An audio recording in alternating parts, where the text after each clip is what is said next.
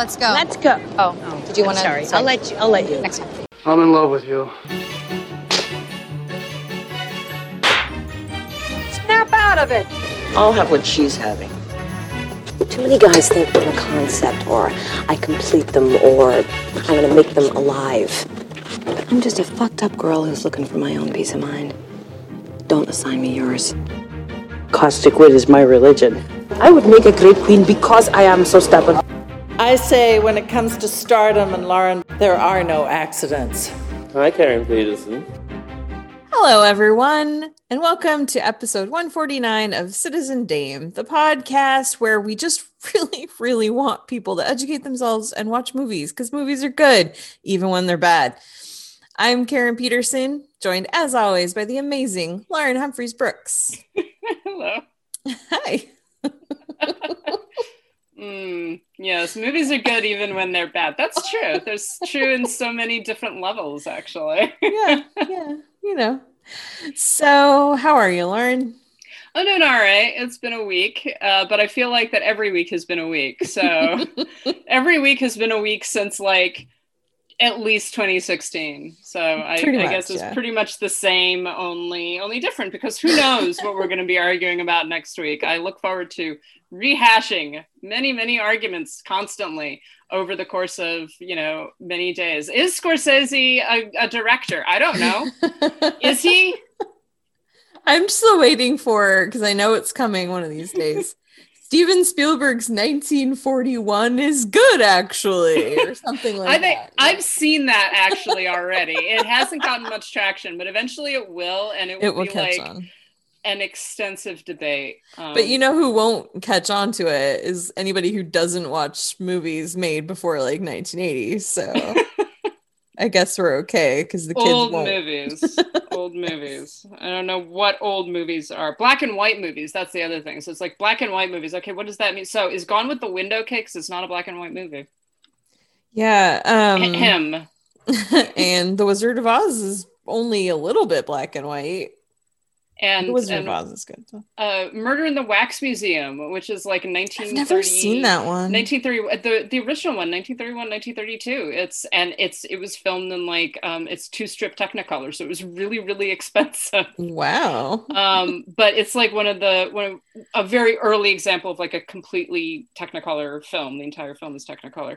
That's in color, so obviously that one's okay. Yeah. Even though it was made in like 1931.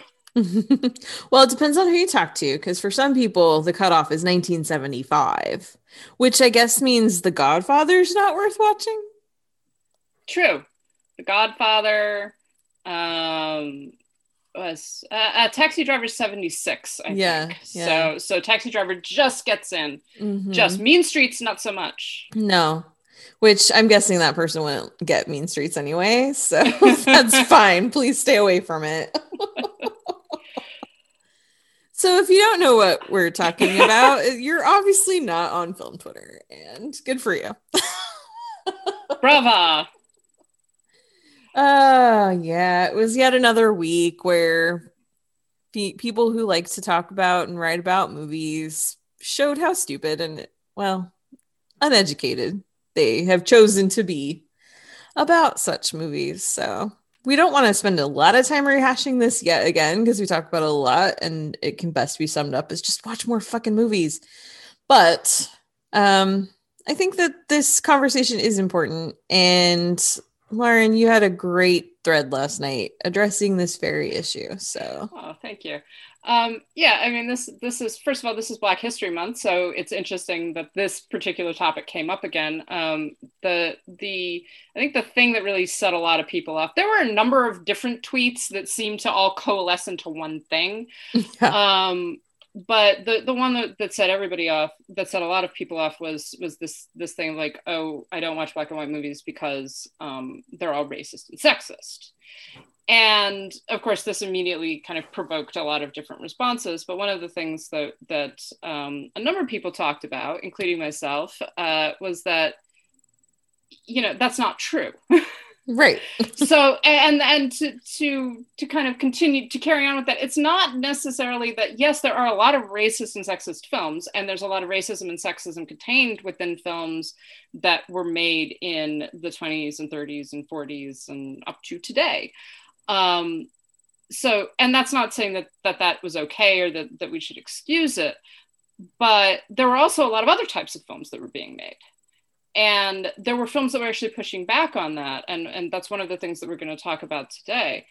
The other thing is that, yes, there was racism and sexism in these films, and we need to talk about that. So the example that I used in my tweet thread, which I did not expect a lot of people responded to, which I was really happy about in like a positive way. Unusual on Twitter. Yeah, you never know what's going to happen when you put that stuff out there. I woke up this morning and was like, oh no, oh God, oh, click. Oh, people are being very nice for the most part. That's lovely. But so the example that I used was Spike Lee. And if you look at a lot of Spike Lee's films, he engages very explicitly, very clearly with the cinematic past, and particularly with the past of American cinema and Hollywood. And the two that came up was Black Klansman, which talks directly about Birth of a Nation. And the other one is Bamboozled, which deals, again, with kind of a broad spectrum of racism in Hollywood films. And the point of all this is that Spike Lee couldn't make a lot of the films that he makes if he didn't have this knowledge of film history. So he's seen Birth of a Nation. He's seen Gone with the Wind. And not only has he seen them, but he's engaging with them in his films, and he's talking about them, and he's criticizing them, as he should be. But he's not denying their existence or saying, well, I'm a Black man, I don't want to talk about this, or I don't want to deal with this as a Black artist. He's actually saying, I have to deal with this as a Black artist at some level, because this is a part of cinema. And this is, and not just a part of cinema, but a part of American history. And I think that we tend to forget that film doesn't invent, film doesn't invent racism. It doesn't invent sexism. It expresses some things that are already there embedded in the culture, and it can also elevate them to a certain degree. One of the problems with Birth of a Nation is not just that it is an incredibly racist film, but it is actually atypically racist for the period. There were protests when Birth of a Nation was released against its racism because of the way that it depicted Black people and the way that it depicted the Civil War, the way that it depicted the antebellum South. And we tend to forget that. We look at it as like, oh, everybody was thinking like this. Like, no, this was actually atypical. But one of the things that it did was it elevated the KKK into these like heroes. The KKK, which had basically been gone for years before this movie came out. Yeah, and so it is an important film. And I think that one of the problems, one of the things that a number of the people who were talking about this were addressing, that there's a legitimate conversation to have, which is that we're almost taught to watch these things passively. And this even includes in film school. I remember learning about Birth of a Nation in film school. And I'd seen it before because I had taken classes in cinema and everything, but it's always talked about as like, this is a really racist film. But also it's important for X, Y, and Z reasons because, continuity editing and cross-cutting and all of this stuff. And you watch this film, it's like, okay, but we need to engage with this much more critically. We can't just say like, oh, we're going to ignore the racist parts, which in Birth of a Nation is very difficult to do. Right. But something similar goes on with Gone with the Wind, where it has been valorized in a lot of ways and kind of elevated as like, oh, it's this great movie with, great performances, and it's this epic Technicolor fantasy, right? And we kind of, try to not even talk about the part where it glorifies slavery, it glorifies the antebellum South, it glorifies the South generally. As like this great lost civilization or something. And that's not saying that Gone with the Wind has no value or that Birth of a Nation has no value. It does, but we have to engage with these films critically. We can't just passively consume them and just absorb whatever they want to teach us, right? Yeah. Because in that case, yeah, we're all going to be racists, because if all we're doing is watching racist films and we're not thinking about why they're racist or what they mean, we're just going to be like, oh yeah, Black people are animals, basically, because that's the way that those films represent them. Mm-hmm. Yeah, and sometimes quite literally, often Yeah. quite literally. And well, I think one of the hangups that people have, and this is just a guess, I don't know, but I think when we talk about films, particular films being important, I think that gives people the mistaken impression that we're condoning the messages of them, that we're saying they're good. And that is not the case. Something can be important and also be really bad. And which there's lots of examples of that, and Birth of a Nation is a perfect one.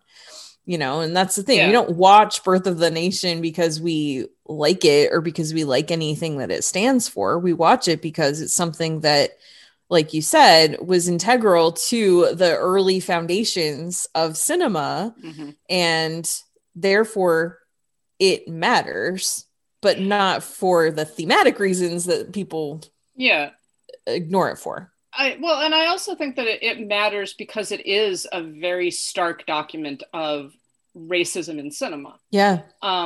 It's a lot, actually, unfortunately, it's a lot easier to ignore the racism in Gone with the Wind, which in some ways makes Gone with the Wind more insidious. Mm-hmm. You can't ignore the racism in Birth of a Nation. Right. And I think Hattie McDaniel winning an Oscar also kind of hurt that too, that discussion, because then it's like, well, do you take that away from her? That would be horrible, yeah, exactly. And I think that this is where we have to engage with these films. And I'm saying this not just as people who are filmmakers, like Spike Lee or Martin Scorsese or whoever else, or Lexi Alexander, or people like us who are critics and who are really interested in looking at these things critically, but also just as viewers. There's been this tendency to simply be like, either everything must be completely unproblematic or it's not worth anything. And not only is it not worth anything, but we shouldn't even watch it. We shouldn't pay attention to it in any capacity. You should just pretend it doesn't exist. Yeah, and that's wrong, because it's ignorance. It's choosing to be ignorant of the past of cinema. It's choosing to not think critically about art, to not think critically about this medium that is one of the most influential mediums in the world. I mean, this is almost every nation on the planet has its own national cinema. And America in particular has exported its view of filmmaking, its view of cinema, all across the world. So we've tried and often have failed, thank God, to dominate the world market in the production of films. And so we have to engage with those things. The racism contained in Birth of a Nation or Gone with the Wind is integral to the United States. Mm-hmm. It's the way that we look at and view our own history. This was just something I just thought of, but a couple of weeks ago, my friend Anina texted me asking about The Searchers, which is the John Ford film from like 1952, something like that, with John Wayne. And Natalie Wood. And Natalie Wood, yeah. And now this is a film that has often been praised at the way that it represents Native Americans and the way that it represents kind of the villainous nature of the villainous nature of the heroes in the film. But what she was saying was like, this is really horrible. And I was like, well, yeah, it kind of is. And we also have to look at it within the historical context. It's one of the first films to really begin to break down the concept of the heroic Western, and the quotation marks, the natives as savages. And so it's important in a historical context. But if we look at it through the eyes of 2020 viewers, or 2021 viewers, we're like, yeah, this is it's still racist. Like Natalie Wood and I can't remember the guy who plays Scar in that, but they're white people. Like these are not, natives or anything like that. These are not, and they're still villains, right? Scar is still the villain. and he's a rapist and he like kills people and all of this stuff.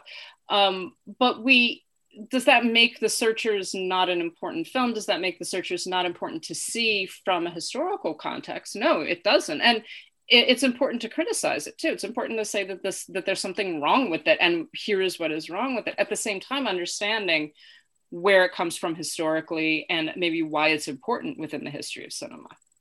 Yeah. I think we just have this tendency, and I don't mean you and I, but just a collective, like just people have this tendency of, if I'm a fan of something, that means that I like only, I only engage with the aspects of it that I like.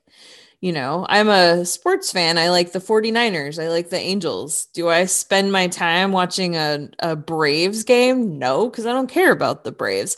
And the problem is that's something completely different. But we see that same attitude with people who call themselves cinephiles.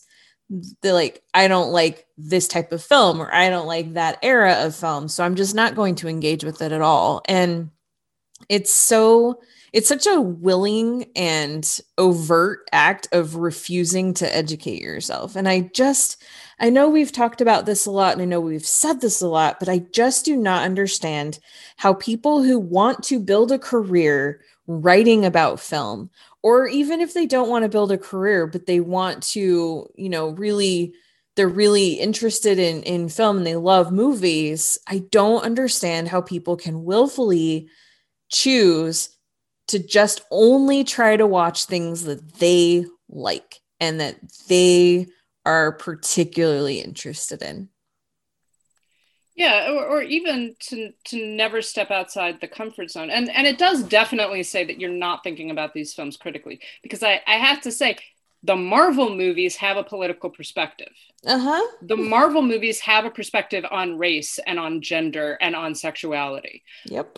You might not want to talk about that, and you might not want to think about them in those terms, but that's what they have, that exists, right? Mm-hmm. So these are the popular films of our era, right? And 20 years from now, they're going to be talked about in the same way that we're talking about films that were made in 2000, the same way we're talking about films that were made in 1980, 1970, 1920. These are films that we have to engage with critically. And that's the thing, if you refuse to, we have the benefit of hindsight right now when we look at older films.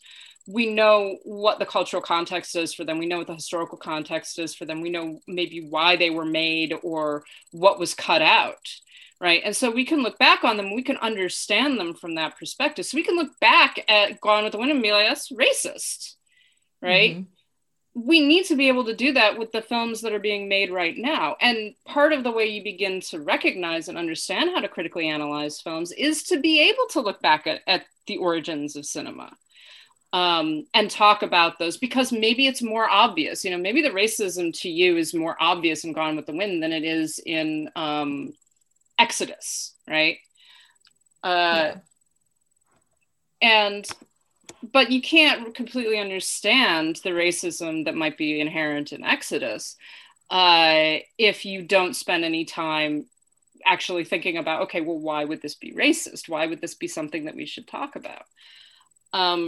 I don't know. It's a weird attitude that people take. And I find it particularly weird when you're talking about filmmakers who are like, oh, I don't watch old movies. Like, so how do you make films? Like, do you just not like your own medium? I'm so confused by this. Yeah. I mean, it's one thing, because we hear this sometimes with actors where they don't really watch TV or they don't watch movies. I know a bunch of people, boys, were mad about Gwyneth Paltrow not knowing how many of the Marvel movies she was in, because she doesn't watch them. They're not her thing, and that's okay. Her job is to act in them, not to love them.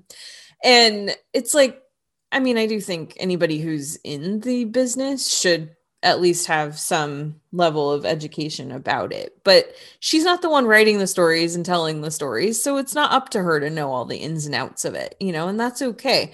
But if Jon Favreau, who did the first Iron Man and a couple of the other stuff, if he didn't know anything about the history of comic movies or Mm-hmm. that kind of thing, then it would suffer. His film would suffer, and it would be really obvious in the work. Well, and also Gwyneth Paltrow, and I don't know how much, but a lot of actors do study acting. Yeah. Right. They watch other performances. They watch other actors. They watch, they take classes on acting. Mm-hmm. They learn about acting from other people who have acted in the past. And that's, and Martin Scorsese was again discussed this week.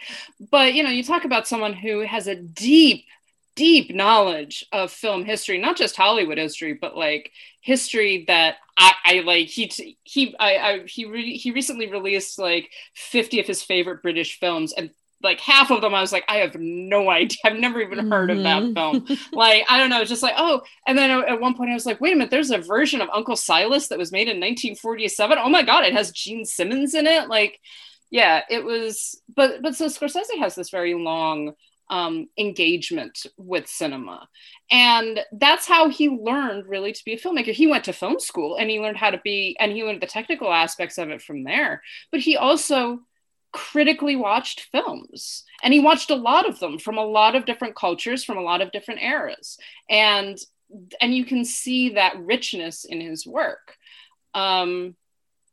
Spike Lee, as we were just saying, is engages directly with the history of cinema in his movies, and that's the way that great filmmakers do operate. That's the way that Fellini operated, for God's sake. Alfred Hitchcock learned by watching silent films, and then made his own.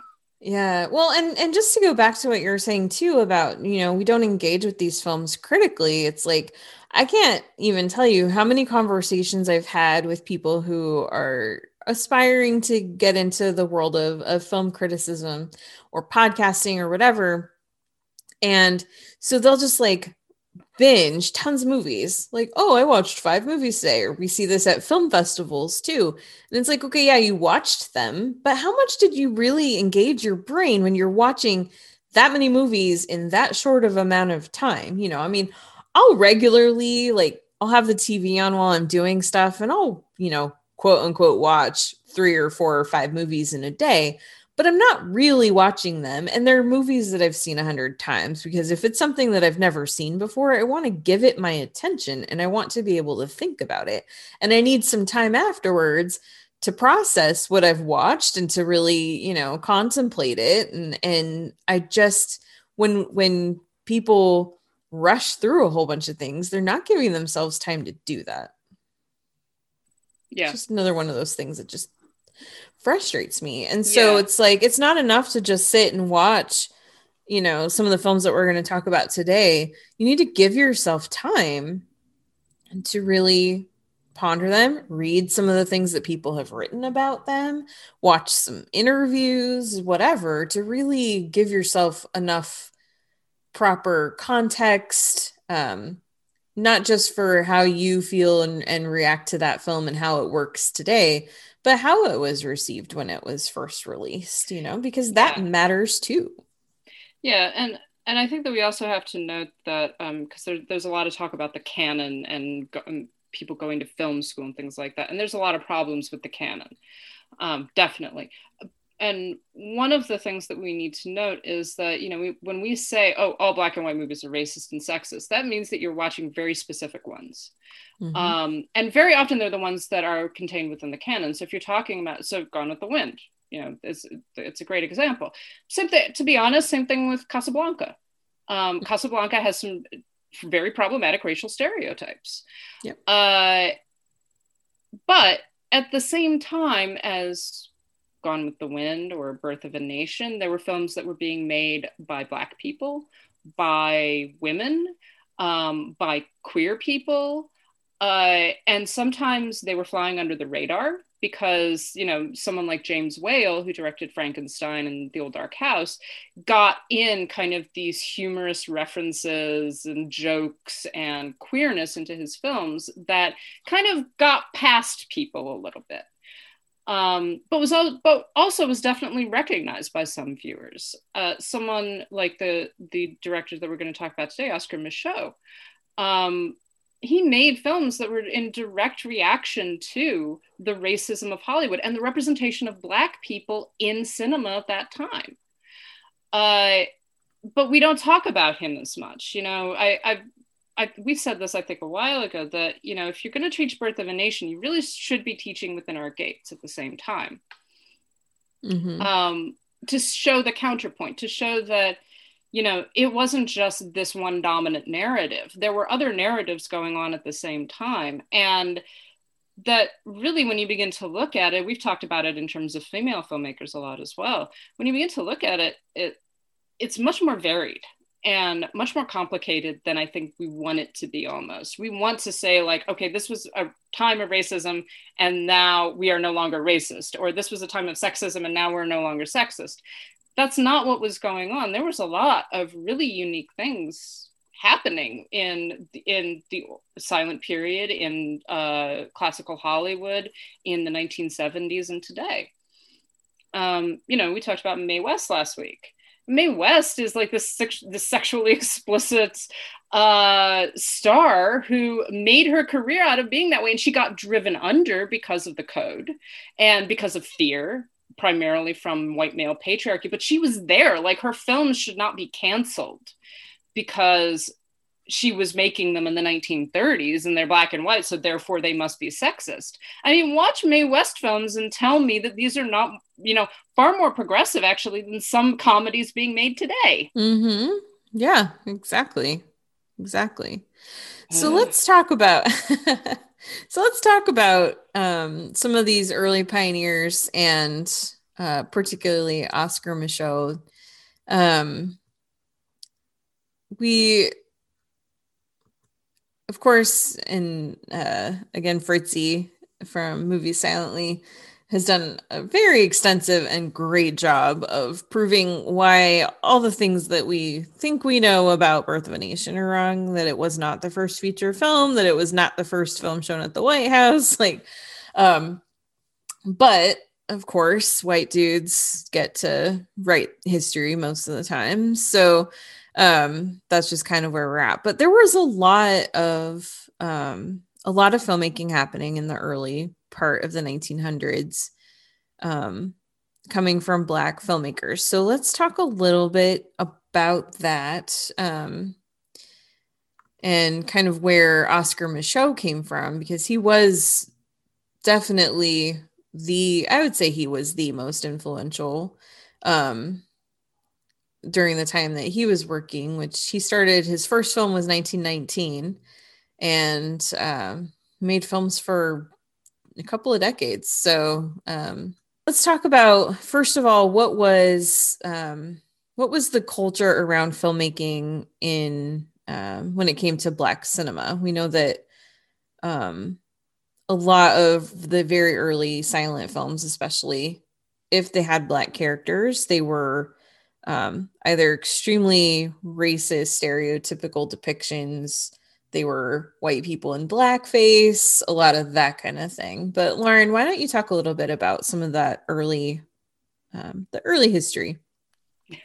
The early history. Well, yeah, I don't have as deep a knowledge, I think, as some people do about this period. And part of this is because I've come to this really, really late. Like I say, I went to film school, and this was just not something that was talked about when I was there. I really hope, I have not looked at curriculum recently, but I really hope that it's being talked about a lot more. And granted, I was also focusing on particular things within cinema that I was interested in, but it meant that I missed a lot. But yeah, the silent period, as we've talked about before, was very much in the United States and elsewhere, was very much the Wild West. I mean, there wasn't the same kind of centralized system that we now have and that eventually developed in the 1920s and then into the 30s. So, which meant that there was a little bit more flexibility for filmmakers like Oscar Micheaux, who was outside of mainstream. But if you look at films made by white filmmakers, people like D.W. Griffith in that early period, and this also extends to people like Buster Keaton and Charlie Chaplin and Cecil B. DeMille, and to be honest, some of Lois Weber, some of the early female filmmakers, white female filmmakers, you know, a lot of the depictions of Black people were very what you would expect, I guess. A lot of caricatures, a lot of minstrelly images, like you say, white people in blackface, but also Black actors being sort of shoehorned into these roles as comedic relief or villains, or a combination of the two. You know, you see, and Birth of a Nation is perhaps one of the most prevalent examples where for the most part, you're talking about white people in blackface. But even there are a number of films that were made with primarily Black cast, but you've still got this kind of, I'm searching for the word, it's not just comedic, it's caricaturish. Yeah. Black people as kind of these jokes, you know, all of those stereotypes of like eating fried chicken and watermelon sort of thing. Mm-hmm. And it's embarrassing. It's embarrassing when you watch it, but you have to also think about the fact that these are Black actors who have been more or less pushed into these roles. If they have larger roles, they're very often playing servants, maids, butlers, chauffeurs, farm workers, etc. When you have someone like Oscar Micheaux's whole project was to a degree a reaction against the dominance of white filmmaking and the way that Black people were depicted. And he, I believe, even said that he wanted to give Black people on screen dignity, which he, and he's absolutely right, which he did not see in a lot of the white films that were being made. And he's actually fairly successful in terms of as a Black filmmaker who is working outside of a system. And a lot of his films were shown in white cinemas. So he was, for lack of a better word, he was one of the early crossover filmmakers. Yeah. Well, yeah, because for a lot of the time, especially during the studio system and stuff, they had these films that they called race films. Yeah. Which were the movies by and about Black people. So, and he was one of the biggest names in making those race films, but he also made commercially successful films that played for white audiences too. So, yeah, it's a very interesting thing. One of the things that, and this is not, I'm not in any way excusing the depictions or anything like that when I say this, but I think one of the things that I find interesting in looking at a lot of these older films, also by white filmmakers, I'm not talking about Birth of a Nation, because that had a very specific intention. But just in general, like when you see these films that just have like the Black maid or, you know, or whatever it is, they don't try to whitewash the society. They don't try to pretend that Black people don't exist in their communities. Unlike today, where we have so many, like, how many movies have you seen that are set in New York where you're like, is New York entirely white? What's going on here? You know, and those are movies now. No, New York is not entirely white. No, and neither is Los Angeles. Maybe certain parts of Manhattan, but no. Usually, very often in my neighborhood, I'm the only white person on the subway. But that's what I think. And it's like I said, it's not in any way to excuse the way that they were portrayed, the way that they were used in cinema. But I do find it interesting that in a time where we kind of would have expected it to be very whitewashed and very just like, you know, ignoring the existence of other people, they chose not to. I mean, yeah, that is a good point. I think that the problem is of course that they're relegating Black people to very, very pigeonholed roles, very stereotypical roles, and are very often mocking them. Right. And that's where it's like, okay, so is that the only reason that those people are in the movies? Is it because they're trying to teach the viewers, like, this is what you do with Black people? Or I think that a lot of it is telegraphing certain things, and it probably depends. It probably goes from movie to movie, but you know, if you're talking about sort of the comic relief black maid or black chauffeur, right? The sort of the Sambo character, the Stepin Fetchit character. Very often these are non-threatening people, right? So they're not the dangerous black people, which we could talk about in a minute. But they're comedic, they're stupid, they're there to be laughed at. And they're treated in a certain way by the white characters. And I also think sometimes they're there to elevate the status of the white characters. Yeah. And so, for instance, when we were talking about Mae West last week, she often in her films plays a character who has a black maid. And now sometimes the relationship between the characters is more nuanced than what you very often get in the 1930s in those kinds of films. But it's still very problematic. It's still like she is an important person or a wealthy person because she has this black woman who works for her. And again, there's very often these racist jokes or, stereotypical performances, etc. Yeah.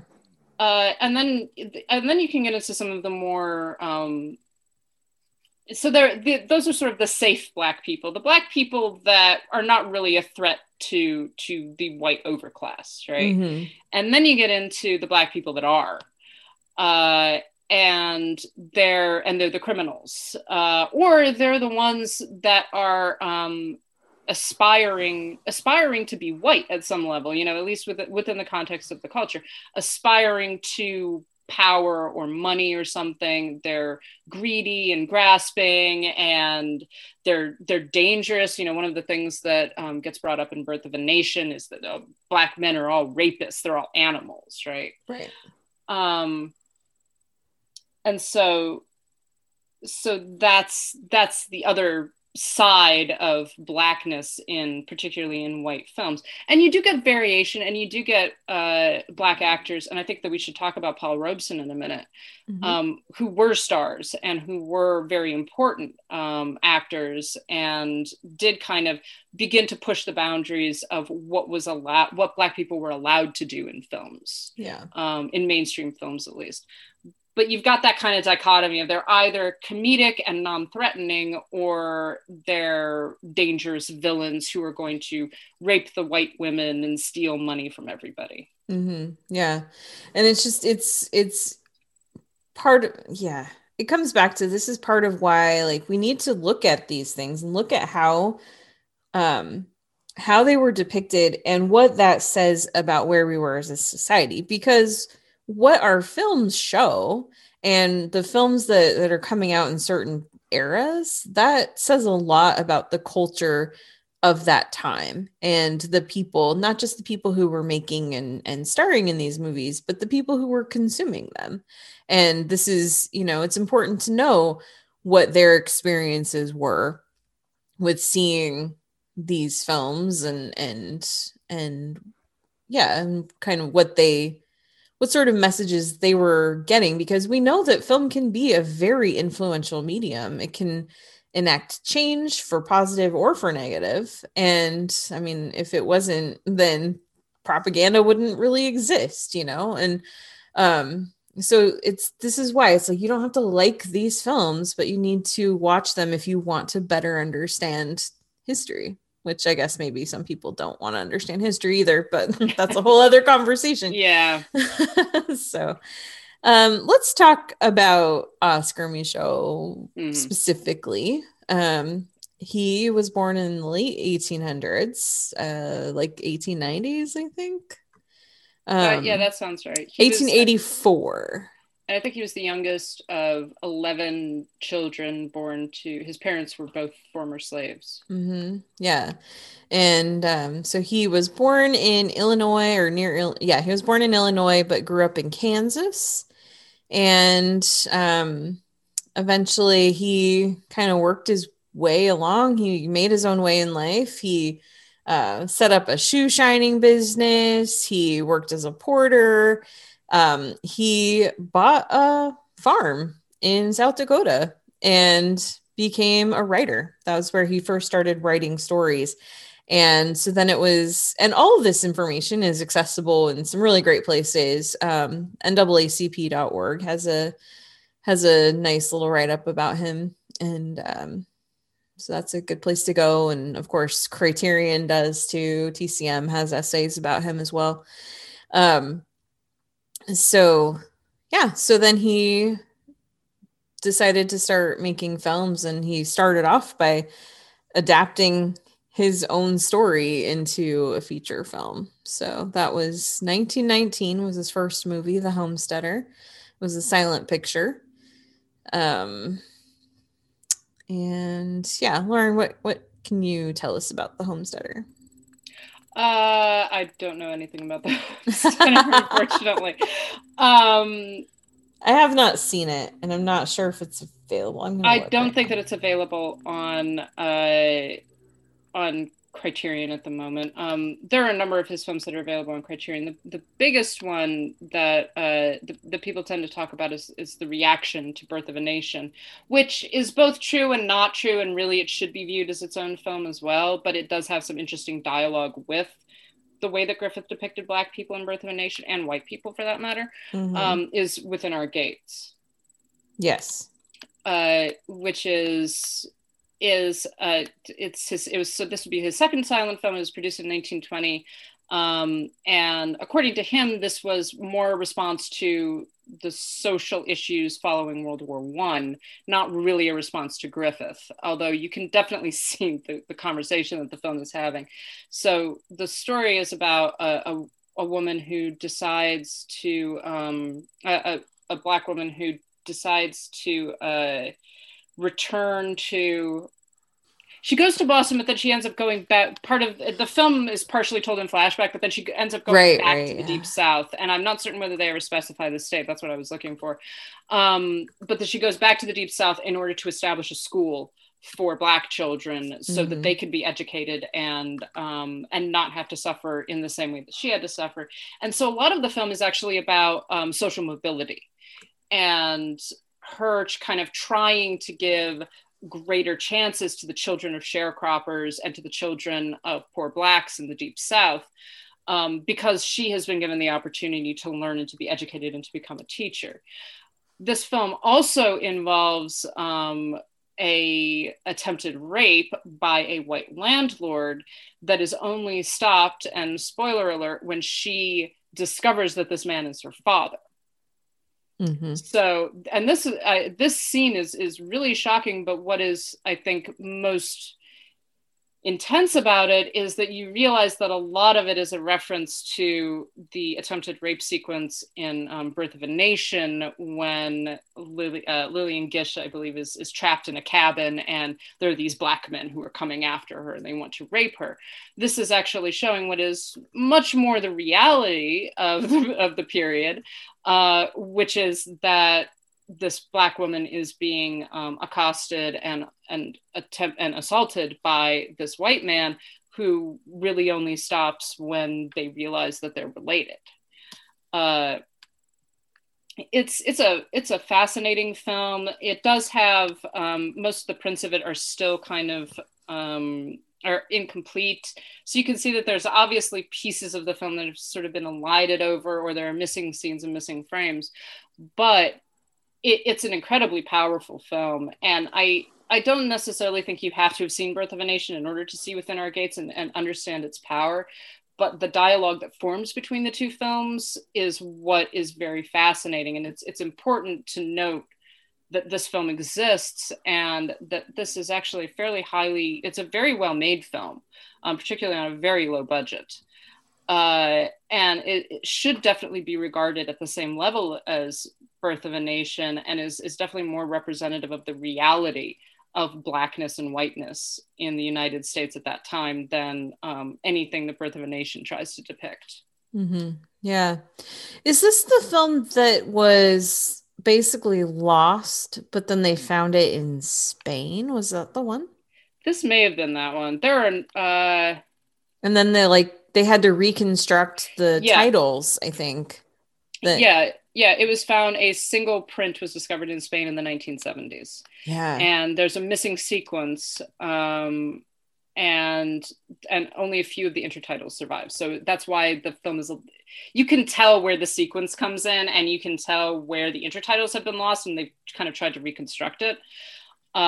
So yeah, it's a fantastic film. The other one that's kind of a relationship to, it's very similar in a lot of ways, is Symbol of the Unconquered, which is I believe it's a slightly later film than Within Our Gates, but it tells a similar story and deals with a black man, or black woman moving back to the Deep South, and a black man who is a homesteader.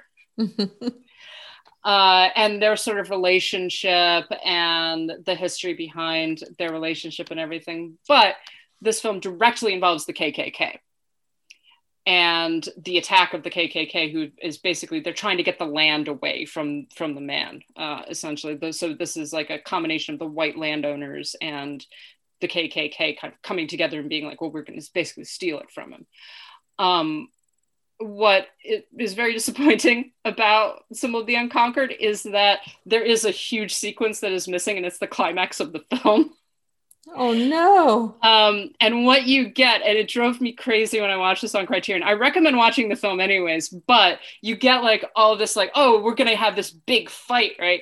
And right at the climax of this film, it goes to like, in the next sequence, so-and-so attacks the KKK with a brick.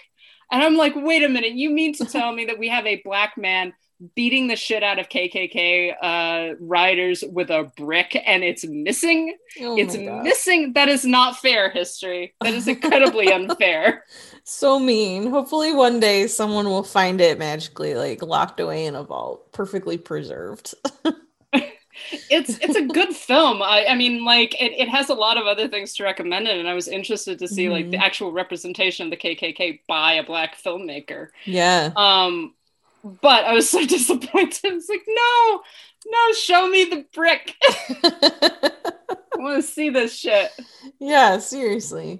So let's talk a little bit about the common themes that we see throughout Oscar Micheaux's films. Not just, it's important that he was, I don't know if allowed is the right word, because he was making independent films, and when you're making independent films, you can do what you want. He formed his own production company. I mean, this was his work, right. And I think that that's part of why he's lesser known in a lot of ways than some of the white filmmakers. He was completely working outside of a system that only was just beginning to exist in that period in Hollywood. Yeah.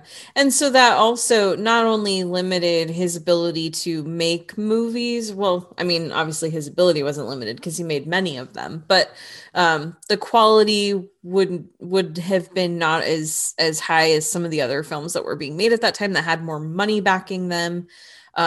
It would have been a bigger challenge for him to get them distributed into theaters. And like he had obstacles that other filmmakers didn't have. And one of the biggest obstacles of all was preservation. And so, even we do still have a number of his films today, but a lot of them are incomplete or degraded. Watching Within Our Gates, it's beautiful, but there are parts where it's like the film stock is so dark now, and it's hard to even make out like trees and things like that, so that's one of the things that's just too bad when you don't have money backing you. But we also know that we lose such a huge percentage of films as we go from one medium to another, in the way that we store and keep our own movies. So I hope that his films will ultimately be among the ones that survive into, whatever comes after streaming. I don't know. But yeah, no, sorry. So let's talk about some of his themes that we see in a lot of his films. I think one of them is definitely education. He has black characters who are seeking education for themselves, for their children, seeing that and understanding that education is the way to a better life. Yeah, he definitely represents the desire to be educated and the importance of education as a way of, again, lifting the Black community. And it's a pretty not I don't want to say typical, because that sounds like it's minimizing what he's talking about, but it's it is a pretty typical attitude, that like the way that you get out of a cycle of poverty and violence is to become educated, to learn how to read, and write, and eventually be able to leave the system that is sort of imprisoning you. Yeah, because it does, when you do have those abilities and you do have that education, it does open up so many more possibilities for you and for what you can do. And so for him, in his own personal life, he built business. He learned how to work, but in very specific skills. And so eventually then he was able to use the experiences he had working to write and then to make films. And so I think one of the things that's really this doesn't make him unique. A lot of people are like this, but I think one of the things that made him a good storyteller is the fact that he used personal experiences to craft characters. Like, he's telling stories that he really knows about. Yeah, obviously, and I think that just existing as a Black man in the early part of the 20th century is, he definitely experiences discrimination. He definitely experienced, all of the levels of discrimination too. And one of the things I think is interesting about Within Our Gates, particularly, is the way that it doesn't not just depicts Black people, but there's a lot of variation.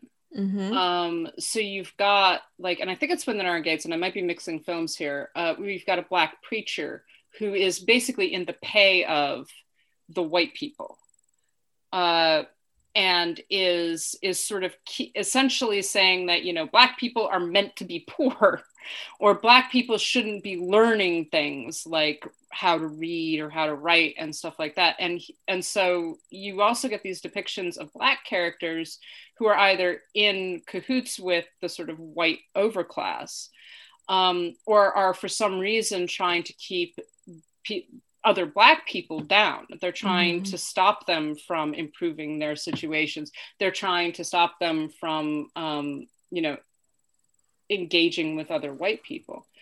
Yeah. Well, and he does that. One of the things that he does is actually show different skin tones, and lighter Black people a lot of times are, they're the ones that are able to get ahead easier. And, people that are darker skinned, they struggle more and tend to have, less education and things. So he not only understands that, obviously he understands that from just being alive, but he shows that, he depicts that in really nuanced ways. And it's interesting to see that as far back as 1920, that was being put into film. Yeah. And I mean, I think that probably he might be accused of colorism, of kind of, depicting, so if you have lighter skin, you're more likely to get ahead. If you have darker skin, you're more likely to be poor, or and sometimes in his films villainized.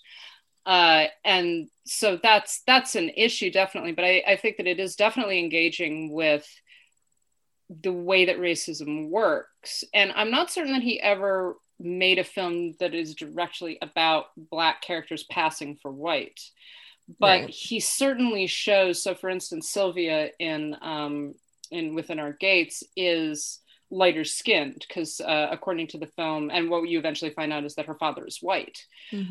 And so she's lighter skinned, she's urbanized, so she has education, she's intelligent, etc. And she then gets an in and is a little bit more respected and treated differently by wealthy white people than she would be if she was darker skinned, or if she was less well educated, right? And so there's a good bit of tension there, but I think that he's probably depicting something that is a reality in terms of the continued racism of white society. of treating Black people with lighter skin differently than you treat Black people with darker skin. Yeah. What other, are there any other themes that you wanted to talk about? I mean, there's always that contrast, like urban versus rural. You're talking about a lot of the time you've got people, well-educated people coming from the north, going down to the south, attempting to desegregate the society. Or there's definitely always clear delineations between the north and south in these films. Yeah, depictions of lynchings and mob violence. He kind of doesn't flinch away from that in what he is willing to show, and definitely, again, and I think it's surprising for some of us who have not seen a lot of these kinds of films from this period. Very often, if you see mob violence in films from this period, you're usually talking about white people. Right. In this case, you're talking about, there's a very deliberate things like Black people are being lynched in some of his films. Black people are either murdered or almost to be murdered. And he shows the terror of that, and he gets very much into that experience. And it's terrifying. Mm-hmm. Yeah. Which of course it would be, but it's just so unusual to see that from a film in the 1920s. Right. Well, yeah. And he very specifically wants to make the viewer feel that and feel that fear, because he knows that some of the people that are watching his movies are white, and he wants them to understand not just that that's wrong, but why it's so particularly insidious and terrifying. Yeah. And I think that we do have to say, and we mentioned this in the last episode that we recorded, we're two white ladies. Yeah. So we're talking about this. We're not talking about this from our own lived experiences. We're just kind of talking about this in terms of what we understand. But again, I think that as white people, it is important that we have seen these films in addition to something like Birth of a Nation, because it's good to know that great art was being made by Black people. Exactly. That there was actually reaction against this. Mm-hmm. Yeah. And I mean, if you want to understand better, obviously I can never understand what the experience of a Black person is like in America, but to have some insight into that, we need to be watching the stories that are given to us by the people who have lived it, not by people like us who haven't and are just basing it on what we've heard or seen. Yeah, exactly. Yeah. Anything else you wanted to talk about? Not about Oscar Micheaux. I mean, I think that, again, a lot of these films are available. So a lot of them are in the public domain. So they're available on YouTube and archive.org. They're also in very good prints on the Criterion channel right now. And they're all worth watching. I have had Micheaux's Body and Soul on my queue for ages, and I still haven't watched it, and I really need to. Yeah, I've got that whole collection in there, and I feel like they've been there for a long time, so I don't think they're going away anytime soon, but you never know. The nice thing is Criterion usually is really good about letting us know when stuff is going to be leaving the channel. Yes. So keep an eye out for that. But yeah, go watch these movies and then poke around and see what else is there. I mean, this morning I turned on it was a short film. It was about 20 minutes long, and I wish that I had the filmmaker's name available, but it was from 1960, and it's a documentary about integration. It was an update on, like, this is where integration's at right now in 1960 by a Black female filmmaker.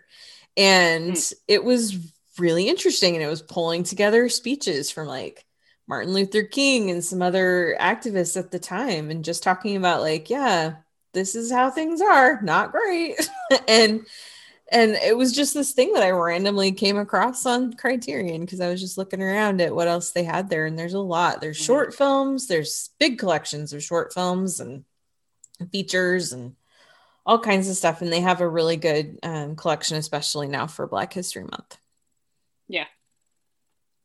So basically, what we're saying is what has apparently become our new tagline. Watch more movies. Watch different movies, like actually seek them out, because that's the thing. So many of these is, you know, you just look at the AFI lists, you know, best 100 films ever made or whatever. And those are good, and there's nothing wrong with a lot of those films, but very often they barely scratch the surface of what is actually out there. And very often they just repeat the same films. Right. It's like, yeah, definitely see Casablanca. Like, it's a great film. But also see a whole bunch of others. Mm-hmm. Yeah, exactly. Just you already like movies. Go like more of them. That's what it comes down to. So on that happy note, thank you so much to those who have been with us on this journey. We would like to thank our patrons who are such huge supporters of the show, and we appreciate all of our listeners. We especially appreciate the folks that help keep the lights on. So big shouts out to Adriana, Ollie, Heather, James, Kathleen, Carriata, Mason, Matt, Matthew, Michelle, Monty, Nanina, Nicole, Robert, Steve, Sharon, Tao, and Will. So thank you all so much. If you would like to become one of them, you can go to our Patreon page. That's patreon.com/citizendame. We have you get early access to episodes. We have bonus content there. We have a new bonus episode on Judas and the Black Messiah that we just recorded this week, and that will be up by the time you're listening to this episode. So you can go there and check it out. And we have some big events that are going to be coming up. We're going to start doing some screening parties and things like that. So very exclusive. Only a few people get to hang out with us, you know? So we're so cool too. Yes, we're super cool. And we're very funny. You think you know our personalities from this podcast? You should see us offline. Seriously. Anyway, if you don't want to subscribe and do things that way, but you want to help us out, you can go to our Ko-Fi, which is ko-fi.com/citizendame, and just, you know, throw in a couple dollars here or there if you want to. Of course, none of this is required. We just love doing this, and we don't personally make any money off of it. Everything that comes in just goes to supporting the show. We also have our Zazzle store, zazzle.com/citizendamepod. You can get t-shirts and masks and all kinds of stuff. And we're going to be having new stuff there. I know I always promise this, and then it takes months, and then I finally get stuff done, but it's coming. I promise. Along with our new logo that we're still working on too. But anyway, you can also just enjoy our work because we're good and we are smart and we know what we're doing. So you can find our website, citizendamepod.com, where we have reviews. Lauren just reviewed some cool stuff. I've got some things that I've been working on and more stuff that I keep pledging to do and never get around to, but I'm trying. I'm doing better. It's coming. So anyway, citizendamepod.com. You can also email us, citizendamepod@gmail.com, if you have questions, comments, thoughts, you want to send us stuff, you know, whatever. So, and of course, our social media, we're on Twitter and Instagram @citizendamepod. We are also available individually. Lauren, where are you at? I am on Twitter and Instagram @LHBusiness. And I'm on Twitter and Instagram @Karen M. Peterson. So thank you so much for listening. Y'all rock. You're the best. Go enjoy the day and watch a lot of movies. Bye. Oh, come on, baby. Give Pop that little kiss, please. Never again. Oh, baby, I thought you agreed to forget what I done to you. Forget? When it's hurting like the devil? Say, when I think about you deliberately putting your big fist in my face, I'll never forget. Sometimes I feel like killing you.